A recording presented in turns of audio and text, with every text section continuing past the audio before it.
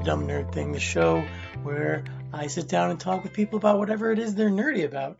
Because everybody's nerdy about something, whether that's Jim Henson or black metal or pediatrics or The Office or, in this case, the video game series Devil May Cry. We're taking a bit of a shift here at Dumb Nerd Thing. We're going to try and have shorter episodes, and we're split each interview into two. So today is just going to be the first half of an interview with Tobar, Sebastian Tobar, one of my favorite people in the world, honest to God. He's from Colombia, and he is, I met him when I studied abroad, and I can talk with him forever about super nerdy stuff. So today is more of a dive into why, people like certain types of like really intense video games where it's really hard to like get into.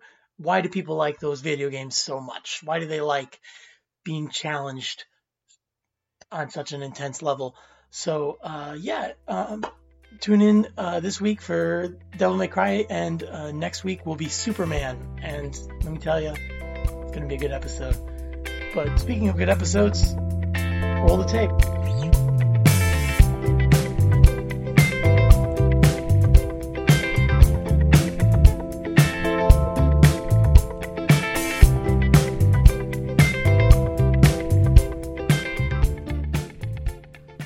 Today is a very special day on Dumb Nerd Thing. I've got one of my favorite people in the whole wide world, Sebastian Tobar, a.k.a. Tobar, a.k.a.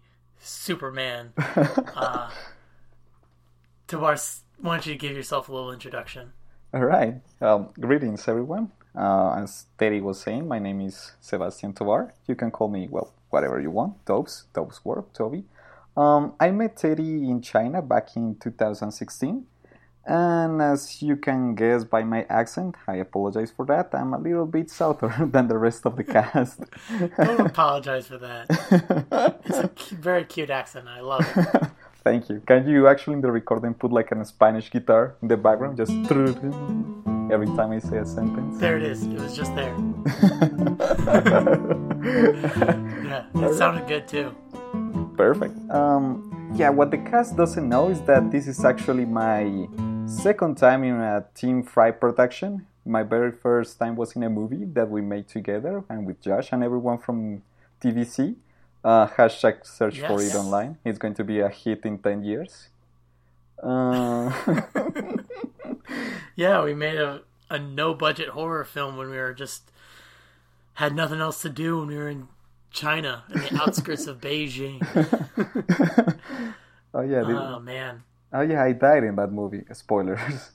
A little bit of spoilers. I mean, you were being hunted by demons and devils, which segues perfectly into what you want to talk about today, which is the classic video game series that's made its triumphant return recently. Yep, with Devil May Cry 5. Devil May Cry.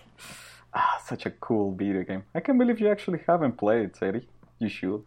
I played none of the games growing up because I didn't have a PlayStation. I just didn't. I don't know. Got it. Yeah, I get the idea. But right now I'm playing through the third one just to get ready, so eventually I can play the fifth one. Yeah. But like, what is Devil May Cry?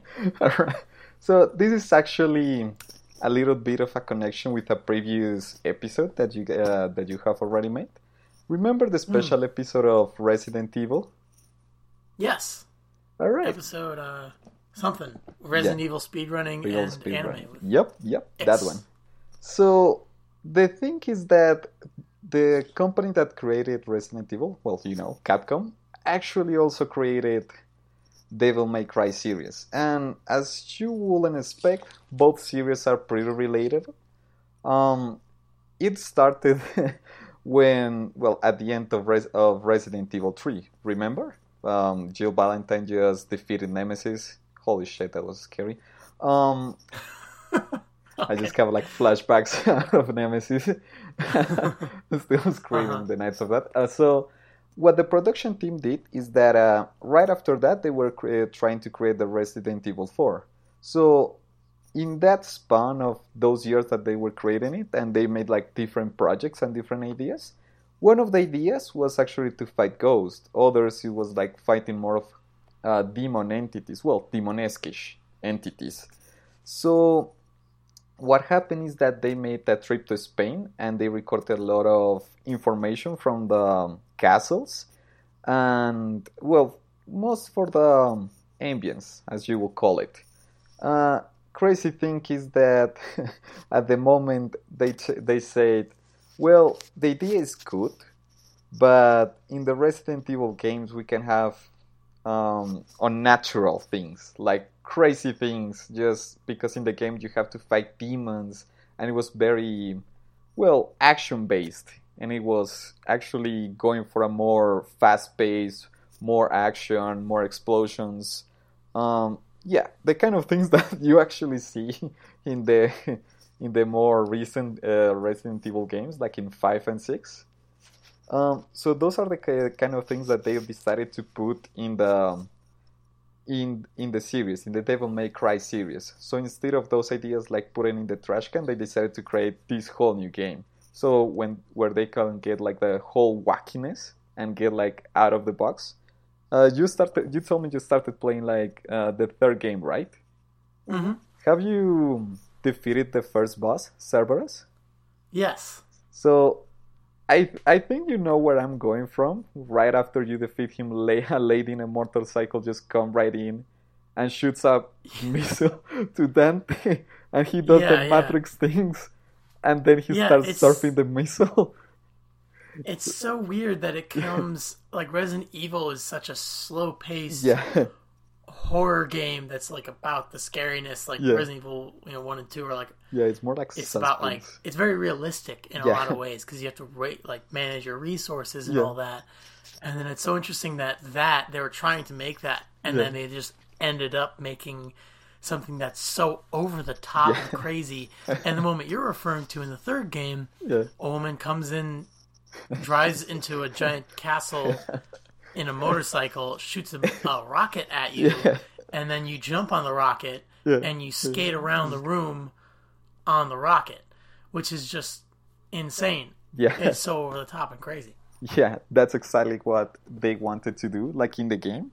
So all of the things that they couldn't put like in the Resident Evil because it had to be like more serious, you can actually see in the characters also that they went for a more goofish but kind of serious, heavy over the top game. For example, one of the things that they loved a lot of, well, all of the fans loved about the game is, well, ironically, the protagonist, Dante. So the guy, how do I describe him?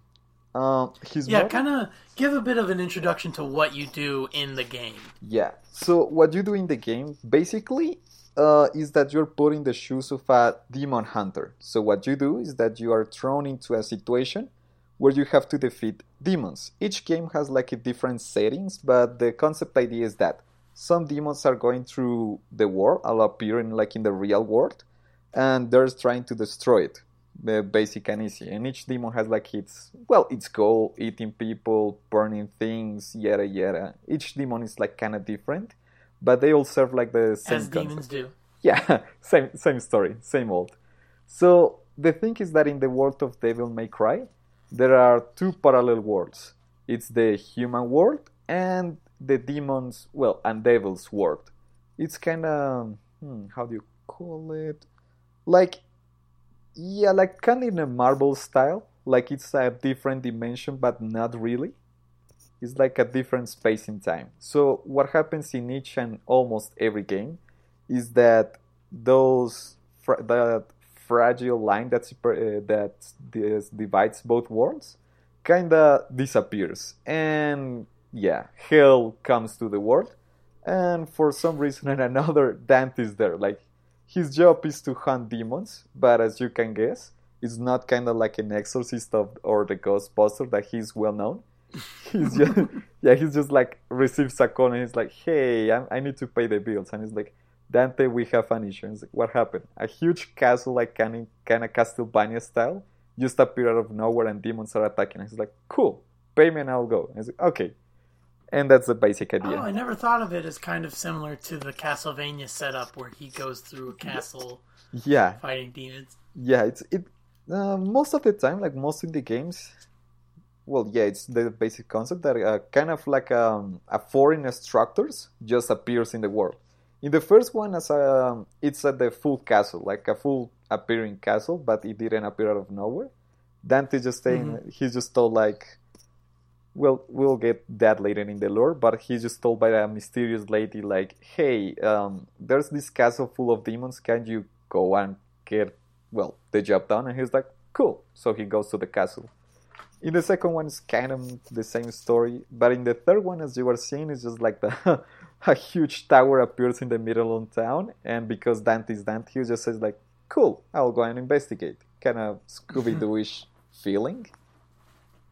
Right. So, like, where did you get started playing these games? You're gonna guess. The first three games were released in the PlayStation 2. So I started playing the third one. Huge mistake, actually. Well, I don't know if it's a mistake or better. In the PS2 of my cousin. So here's the here's the funny part. I don't know if you have heard, but in the Devil May Cry series of the five games and the little spin-off, the most difficult one is the Devil May Cry 3. Is the third installation. It's tough. Yeah, it's the toughest one. The first, the second, the fourth, and the fifth, as far as I know, and the DMC, they're pretty doable. Like even if you get like to the top difficulty, if you get like your instincts on point and you remember some of the enemies, you can actually beat it in difficulties, but not as stressful. The third one, the thing is that it was released in Japan as well everything, and it was ported directly from Japan here, just the translation. The thing is that at the time the producers went a little bit over the top with the difficulty. So at the beginning you're just like minding your own business, and then boom, one boss is just beating your butt 57 times in a row. So it's like, what the hell happened? And the fun part of that game is that the first releases, the normal edition, doesn't have like an easy mode. So you're just thrown directly into normal and hard. And you go to normal and you get your butt kicked. A lot. Like, a lot. But that problem was like changed because, I'm going to say a little bit bluntly, when the game was released in the special edition so that you can use another character and some extra missions, they decided to add the easy mode because, thank you, because it's extremely hard. It's doable at that, but I'm just going to spoil you a little bit. The final enemy, he has like unreadable attacks. He just like pose and you're like, what the hell is he doing? You approach him without blocking or doing anything, and you just got close to 100 times. I'm just doing an estimation because he cut so fast that you don't see. You just see like the after cuts in the dimension. It's like, cool. And you just see your life bar just going to like 1%. It's like, my dude, my life, calm down. And just in one combo. So that game is like extremely difficult, but it also regarded as the best game. Yeah, it's also regarded as the best one. So I'm kind of happy you started there, but I'm also a little bit scared because difficulty spikes, you know? It almost makes you like drop the game. But it's certainly the best one. Did you start with the first one? No, I started from the third one, and after, how much was it? Like 5 months trying, I finally beat it. Because after that game and playing with some of my friends, I realized something when I was young. It turns out I'm like a gaming sadist. So there was a reason like no one wanted to play fighting games with me. They just say I didn't understand like until like a couple of years later. I was like, yeah, I'm a little bit on the heavy side over there. So the appeal is that it was so difficult. Let's go into that a little bit more. What do you mean by a gaming sadist? All right, so I'm just throwing a little bit more flowers than usual at myself right now. It's because, to put it bluntly, I hate to lose. So, yeah, I take a lot of joy and pride when I beat my enemy to a plop and just do it like effortlessly. So, yeah, I become a little bit over the top there. So, in the fighting games, it's easier because it just fights for like 2 minutes stops. Hmm. But I made my brother so mad at me because we're playing. I don't know if the audience or you have played. This is a game from the PlayStation One called Bloody Roar. So Oh, I'm not familiar. What yeah, is this? yeah, it's a series of games that the basic idea is a fighting game, but the twist is that you can turn into anthropological animals. I think it's the word. So you're a guy and you turn into a werewolf, a guy that turns into a giant insect, a guy that turns into a lion. So that was pretty cool. Well, you remember it was the time I was like 10 years old, so everything was cooler. But yeah, the concept itself is cool, and it had like blood, kind of Mortal Kombat ish, and Nice. it was not. It was yeah, it was easy for a fighting game. So you just block, just go put backwards. But because the computer beat my butt like for how much was it like for an entire month. I started playing the game so much that I became so good that I was unbeatable for all of my friends. And my brother was the one that got like the biggest part of the cake. So one night when we were playing, I was actually going easy at him, but because I was kind of a sadist, I was just telling him how to block, and I was like, yeah, you just have to press backwards, and then I would say like, yeah, I'm not gonna block, and after I just left with the 5% of my life bar, I would just start blocking and doing crazy combos, and he was like, but tell me how to block, and I was like, you just have to press backwards, and then I would just hit him like low, and he was like so mad, he threw the controller and he kicked the PlayStation to the point that it didn't work anymore. So after that, I Oh was my like, gosh. that wasn't a nice response. But then after that, in other fighting games like Mortal Kombat, Street Fighter, Digimon Rumble Arena, and so on and so on, I was like, hey, let's play. And everyone was like, no, not with you. So So that, how does this tie into yeah, Devil May Cry? yeah. So the only thing that I have going for me for gaming sense is that I don't have like a lot of skills. The only thing I have is just like my unyielding will to win. So in Devil May Cry, it was the game like put me through it because every time I was defeated by a boss, I was just like, my God, how hard that was! I want to kill myself. All right, let's play again. So I just keep trying and trying, and my brother was like, I have seen you fight the same guy 2 days straight. Are you going to beat it or not? And I'm like, give me time. Give me time. So it was that whole process. And it was the reason why it took me like 5 months. Because I'm pretty bad like in that kind of games, but I just love the feeling, just like, oh yeah, I did it. It's Yeah. that kind of thing.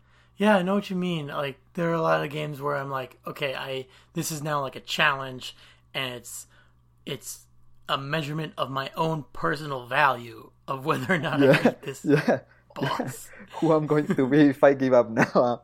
I wasn't raised a quitter. Yeah, that's the thing. So yeah, that's the Yeah. thing that went for the Devil May Cry series. Like I started with there, and the disappointing part is that when I started playing like the other games, the first one you got like some bosses that were kind of hardish, but the game itself compared to the third one is shorter, obviously, and it was easier to put it bluntly. Hmm. So I started playing the first one, yeah, but I had yeah, troubles because uh, it's old yeah, yeah, and kind of janky in yeah, some yeah, places. yeah. You can actually Like see in I was fighting uh, the the spider spider. boss, the giant Yeah, yeah, spider lava yeah, yeah. The boss, lava ball. Yeah, which for the fans at home is a giant spider lava boss. That's all you can really say about it. And it's like there's a bunch of pillars around, and so like the game isn't like it's not very clear like the how to beat it. It's not as like as well defined a boss fight as like modern games are. So it's hard to go back to games like that when you're used to modern games. yeah, Yeah, I get the point, especially with the camera, because as you can see in some of the points, it also you can see a little bit of Resident Evil there because some of the camera is just like fixated, as you were telling. Right. We talked about that in the Resident Evil episode, how the camera is fixed in one spot, but it doesn't have the same tank controls As modern days. and as Resident Evil. But Also because yeah, it's kind of a holdover.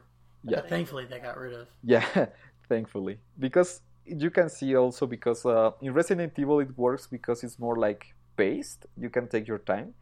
But in the first game especially, you're just like, especially in the case of fighting the lava spider, uh, you are in the camera, it's just when you start the fight, it's just like below you and you see like the spider just jumping out of the window. It's like, okay, cool, I can fight that. But when you reach like a certain point in the room, the camera changes and you're like, whoa, what happened? And because the fight is just like so fast paced, the camera keeps changing and you don't see where the spider is, but the spider is just throwing fireballs on you. Yeah, it kind of gets like that. So like, what do you like? What do you think is the appeal? Because like we've talked on this podcast about like bad movies, and we've talked about like high level skill of things. So like I feel like Devil May Cry kind of combines a lot of that. Like it almost feels like there's an underlying good story of like the brotherhood between the main character and the villain. There's like really over the top cheesy stuff with like the voice acting and stuff like that. And then there's also the challenge. So like, what do you think is the most appealing thing to you about like why are you a dumb nerd about Devil May Cry? Yeah, the most appeal of me will be one of the requirements for the game to beat the levels like pretty satisfactory in the satisfactory levels. It will be like you finish the game fast, you do a lot of combos, you get like a lot of life and don't get hit like a lot. So it's just a combination of that and just the music. The music especially is pretty good. It's just like a combination of all of those things because you're pushed like to the limit. Like you have to be good. You have to change like the combos because if you keep repeating like the same hack and slash movements, the meter doesn't go up. So just for the audience, the meter goes like a normal, Japanese kind of ranking. It goes from D, C, B, A, and just at the top is S. Yeah, I don't know about that. And then double S. And double S and triple S. So, yeah, I don't know what it is, but it's just like higher than A. So the thing is that just to reach to that level, you have to combine multiple movements. You can do like the same combo, like just triangle, triangle, triangle, triangle, because it doesn't feel like the bar. So you just have to combine the different movements that you have to make. On top of that, if you're hit, the meter disappears. Also, your life bar goes like, it's reduced, obviously. And in the combination of all of those factors at the end of each mission, because it's not like it's linear, but it just gives you like mission styles, so you can just take a pause. It just, as Teddy was saying, it just ranks you. So for me, the ranking is like pretty harsh, because at the start you don't know anything of this. So by the end of the third mission is like, how the devil's hell do I have like CCB in rankings? I don't understand. I got like all of my life, and then the game just tells you like, oh yeah, remember to do a different combos, remember to do it fast, remember to go and go and go and go, and also it helps like the music. It's pretty phenomenal actually, because it's for the fans. Jack can tell me more about this. It's more like heavy metalish. Oh yeah, check out episode 2, Norwegian black metal with Jack. A lot of plugs this episode. I appreciate listening to so many episodes. Oh yeah, it's like if I ever come back, you can actually do a dumb nerd thing about dumb nerd thing. Actually, hashtag. If you go for if you sign up now, you receive like a T-shirt that's signed by all of the cast. Mine comes in later. Mine is a special edition. Yeah. Use promo code Dante's Pizza for 50% off Dumb Nerd Thing T-shirts on Shark Robot Never.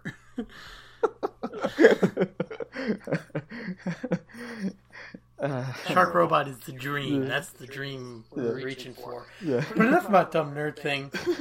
Tell me some more about your dumb nerd thing. Yeah. Like now playing with this new game, because there were like very brief introduction, brief history. They came out with those original games, and then they decided to reboot it, and they changed Dante, and they changed the aesthetic of the game to be edgy and hot topic and pretty lame, and that was very not well met by a lot of fans. And now they brought it back with Devil May Cry 5, and it's like, what is it like coming back to the series after feeling like it was dead? Yeah. So, the Devil May Cry 4, it was released back in the 2010. So, as you were saying, they decided to use another, approach to do like a different, it's kind of a spin-off. It's called DMC for, Devil May Cry, just in acronyms, I guess. And yeah, they changed Dante in a lot of senses. Most of the characters are like heavy representations, but they're kind of, how do you explain, like more punkish. And the thing with the previous 4 games is just Dante was like a defined character. He was cocky, but he was kind of an asshole, but in a good way, because he was also human. He had like a lot of depth. He was fun to watch, and all of the characters are already established, like Lady, Trish, Virgil. Everyone was cool, but with this new concept, they start like restart the whole series, so that like the new players could get inside. But as you were saying, things didn't went quite well. First thing is that as they changed Dante, most of the fans were like, why do you change your Dante? We like Dante. And they were like, they could have managed better, because they, to put it bluntly, they just say, fuck you, this is the new Dante. So it was like, okay, I'm gonna give it a try. And the game itself is pretty fun. It got like a new method, like some of the enemies you have to defeat like with certain weapons, like the axe that is heavy, or the scythe that was for certain enemies, and it gave like a new layer. And the game is fluid, it's fine, but the story itself and the characters were kinda messy. I give you an example. One of the boss fights is just against a character called Succubus, and the story itself was pretty blunt and saying that they were going to use like a heavy language, like just Dante just start like saying in condescending ways, just like fuck you, I'm not gonna save the world. It's like, yeah, Dante in the third game kind of started that way, not just as blunt, but okay. But in that boss fight, just Dante being kind of more cockish than usual and not fun to watch. He just how do you call it? Like put the enemy down. Like it's normal, but he just do it with a heavy language. So in that fight, I can't remember how many exactly times they say it, but just at the start of the fighting, they just go like, fuck you, Dante. And it's like, no, fuck you, Succubus. And it's like, fuck you. And it's like, fuck you. And it's like, jeez, the mouth of these people. Yeah. So that kind of things like pumped me up, because I'm kind of more of a classic kind of guy, just more finesse in my games. That sounds a little bit bad, but it's the wording in that game is like, Jesus, and it's like I think in every cinematic is like, fuck you, man, and just Dante just going like, yeah, I don't care, I'm cool, man. It's like, not really. So the game itself, it's playable. It's at least more playable than the second one and the first one, but story-wise and character-wise, it was like kind of bland. So that's the reason why it flopped. Okay. I was actually expecting that they continue with that line, but because the fans' reception wasn't so good, Capcom decided to do the reasonable thing and bring back Devil May Cry. And I can tell you how excited that was in the last E3, the last year. E3 is the con where they a bunch of people do a bunch of video game announcements. Yep. The big companies just go and say, yeah, this is the game that's coming, this is the trailers, this is some advancements, and some years they're good, some years are bad from some companies. Last year for Xbox was pretty good, and actually because of the announcement of Devil May Cry 5, I can tell you how excited people were, like, it's the coming back, and just at the start of the trailer, I think I should start saying that the main protagonist of the fifth game, it's theoretically and speaking, it's Nero. This is the protagonist also of the fourth game. He's kind of a mysterious guy because, well, I think I should dive a little bit into the lore.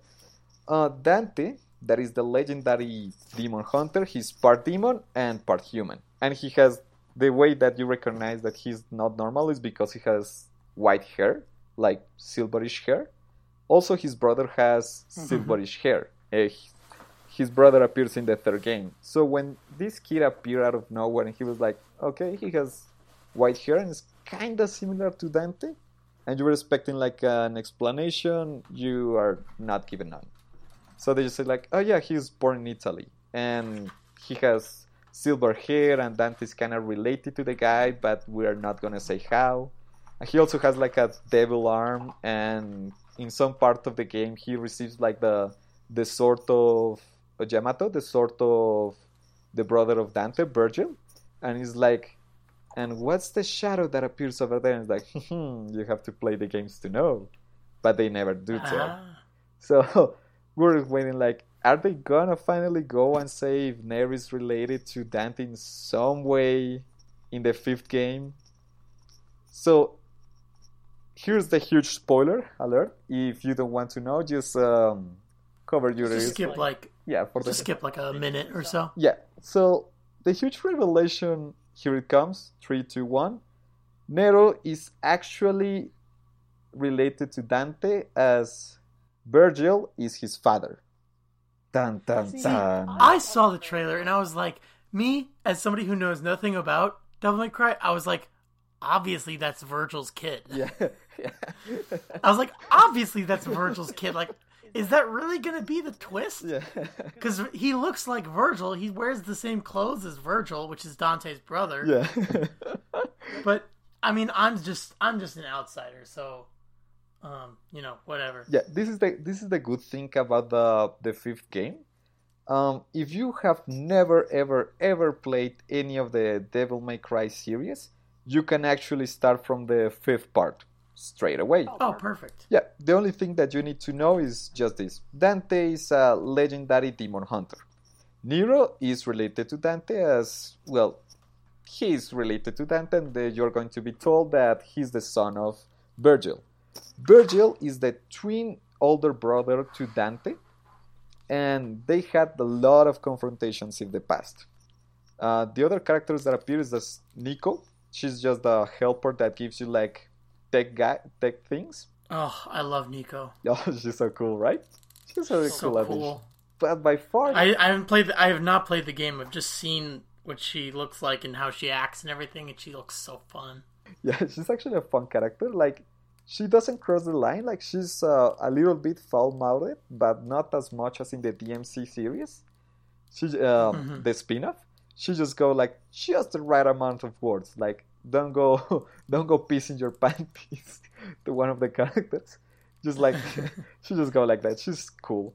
But by far the one that resonates with me the most will be V. He's the mysterious character. And why is tell me about V. Why do you resonate with him? Yeah, so in the Devil May Cry gameplay wise, Dante, Nero, Trish, Lady, most of the times you're just like told to go like straight to the point. Just go fight the guy like up close, finish your combos, do with that. Simple. You get the concept. But B is different. Lore wise and gameplay wise. Gameplay wise, as he has low health, like compared to Nero and Dante, the other two playable characters.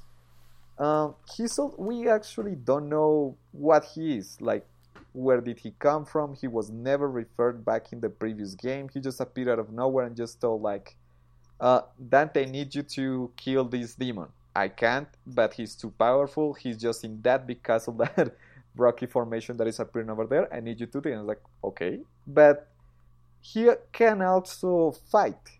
And the way he fights is that, as you can see, like in the promotional artwork, he just is covered like in tattoos. And the way that works is that those tattoos are kind of a covenants he made with different demons, so that he can summon them and fight them. And the way that they fight is that he just summons them, and you can actually control each of the 3 different demons. And he can kind of plays like a little bit of a zoner, but because the demons can actually kill all of the enemies, well, any of the enemies, B has to go and put the finishing touch. You have to be like pretty, how do you say, tactical. You have to see like the life bars of your 2. Like, why do you resonate with him so much? Yeah, because he's actually quite cool to play as, because you can see like a different style. You can see that he's actually pretty usable. Like, it requires that level of finesse that I have never seen like in the games before. Like from Trish and some of the combos with Dante, you can actually play with guns, bazookas, different artillery, and you can actually kill the enemy like like pretty far away. But with B is pretty different. You have to be pretty well known where your assets are, what the life bar are, what your life bar is, where the enemies are. You have to take like a different approach, and it's actually quite refreshing. He's actually quite cool.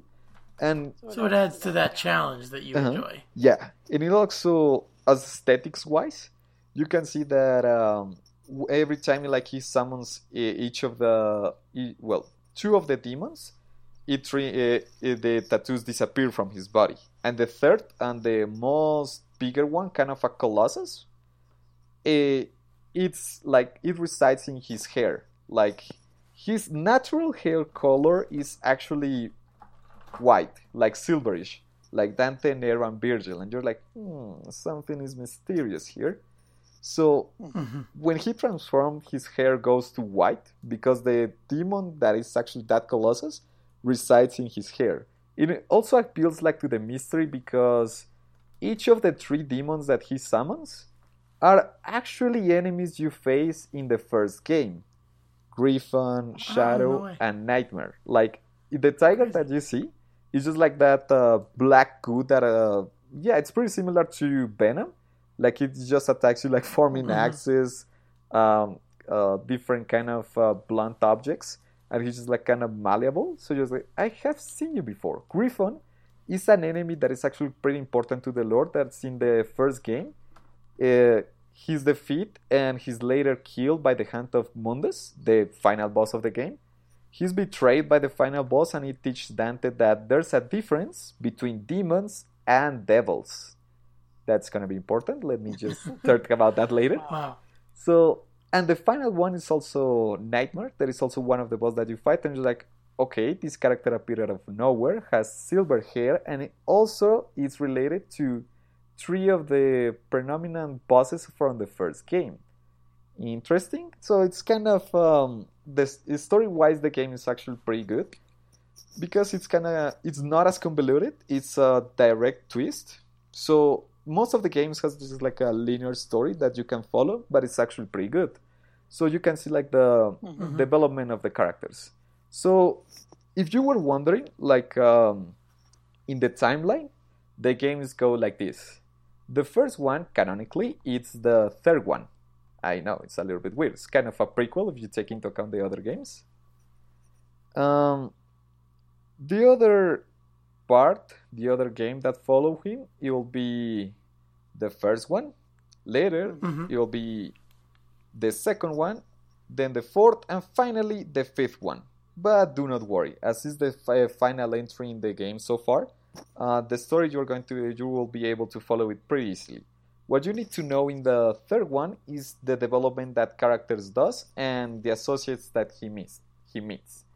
Because this is going to be fun.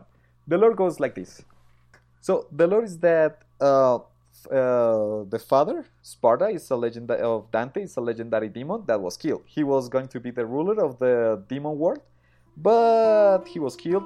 Then they killed Dante's and Virgil's mother. Virgil from there decides to go for power, go for the demon way. Dante just tries to go for the human way, but he's just not that interested. He just becomes recluse like his brother. At the end of the third game, he decides to become more human and just to care a little bit more. There's going to be like a centerpiece for our next topics. He just cares. And the twist there is just at the end, he just considers himself a demon, like not interested, not feelings. And at the end, because he lost his brother Virgil just gets trapped into the demon world, he cries a little bit. And just the one that tells the thing, his lady, he just say, I guess devils may cry. And he's like, oh yeah, cool name. And he decides to name like his Ghostbuster demon hunter thing that devils may cry. Lore-wise, then in the first game, Mundus, that is the guy that's actually like the demon lord, he makes a copy of Dante's mother so that he can make some wishy-washy things. And that's the lady that appears at the end. She's at the beginning. She's Trish, and he's like, okay. So the thing in the game is like, in the third, he knows how to be human, and because he despises demons and devils for killing his entire family, he isn't well receiving of Trish. But at the end of the game, he learns that there's a difference between demons and devils. There's where also Griffon enters the fray, because Griffon is killed by the same Mundus, and just as Griffon was trying to like fulfill the wishes of Mundus, so Dante it's pretty heated about that. Also, after Trish almost sacrifices herself to save him, and she's just trying to apologize, just Dante goes and says, Trish, don't worry, I understand you, because you are not a devil, because devils never cry. So there he learns the difference between the devils and the demons. Like demons have like the kind of grayish area where they can be like his father, like more close to humans, but devils are like Mundus, like the entire opposite, just evil itself. And I will talk about the second game, but it's actually not that relevant. Like the second game is actually because of the success of the first one, they just wanted to release the second one like fast as possible, and they did a mess. Like the second one is almost unplayable, and just in the fourth one he meets Nero, and they become friends, and yada yada yada. You start at the fifth game. There we go. And there you go. Do you have any final thoughts you want to throw out there about why Devil May Cry is something to be nerdy about? Yeah, it's actually a pretty fun game. You can actually get invested in it. It's the lore, the gameplay. The scenarios are actually pretty well made. The enemies are pretty well made. Each boss fight feels unique. Gameplay-wise, it's actually pretty good. But if you have to stay for something, it will be for the music. The music itself takes you like by surprise. Like the beginning of the games, you actually start like with a pretty classical, like biblical, Cathological music, like kind of Greco-Roman, like Gregorian. But straight out of nowhere, there comes like the heavy metal music, like just like like screaming, but not like the bad screaming, just to get you like in the ambience. So imagine this, like kind of the Resident Evil thing. You're just exploring, just doing some puzzles. Oh yeah, there's also puzzles, but it's more like action based, so it's more fast paced. And you're just like, you're just minding your own thing, and then you enter a room, and then just start out of nowhere like heavy metal music, like oh god, what happened? It could be like a normal guy, it could be a boss fight, you never know.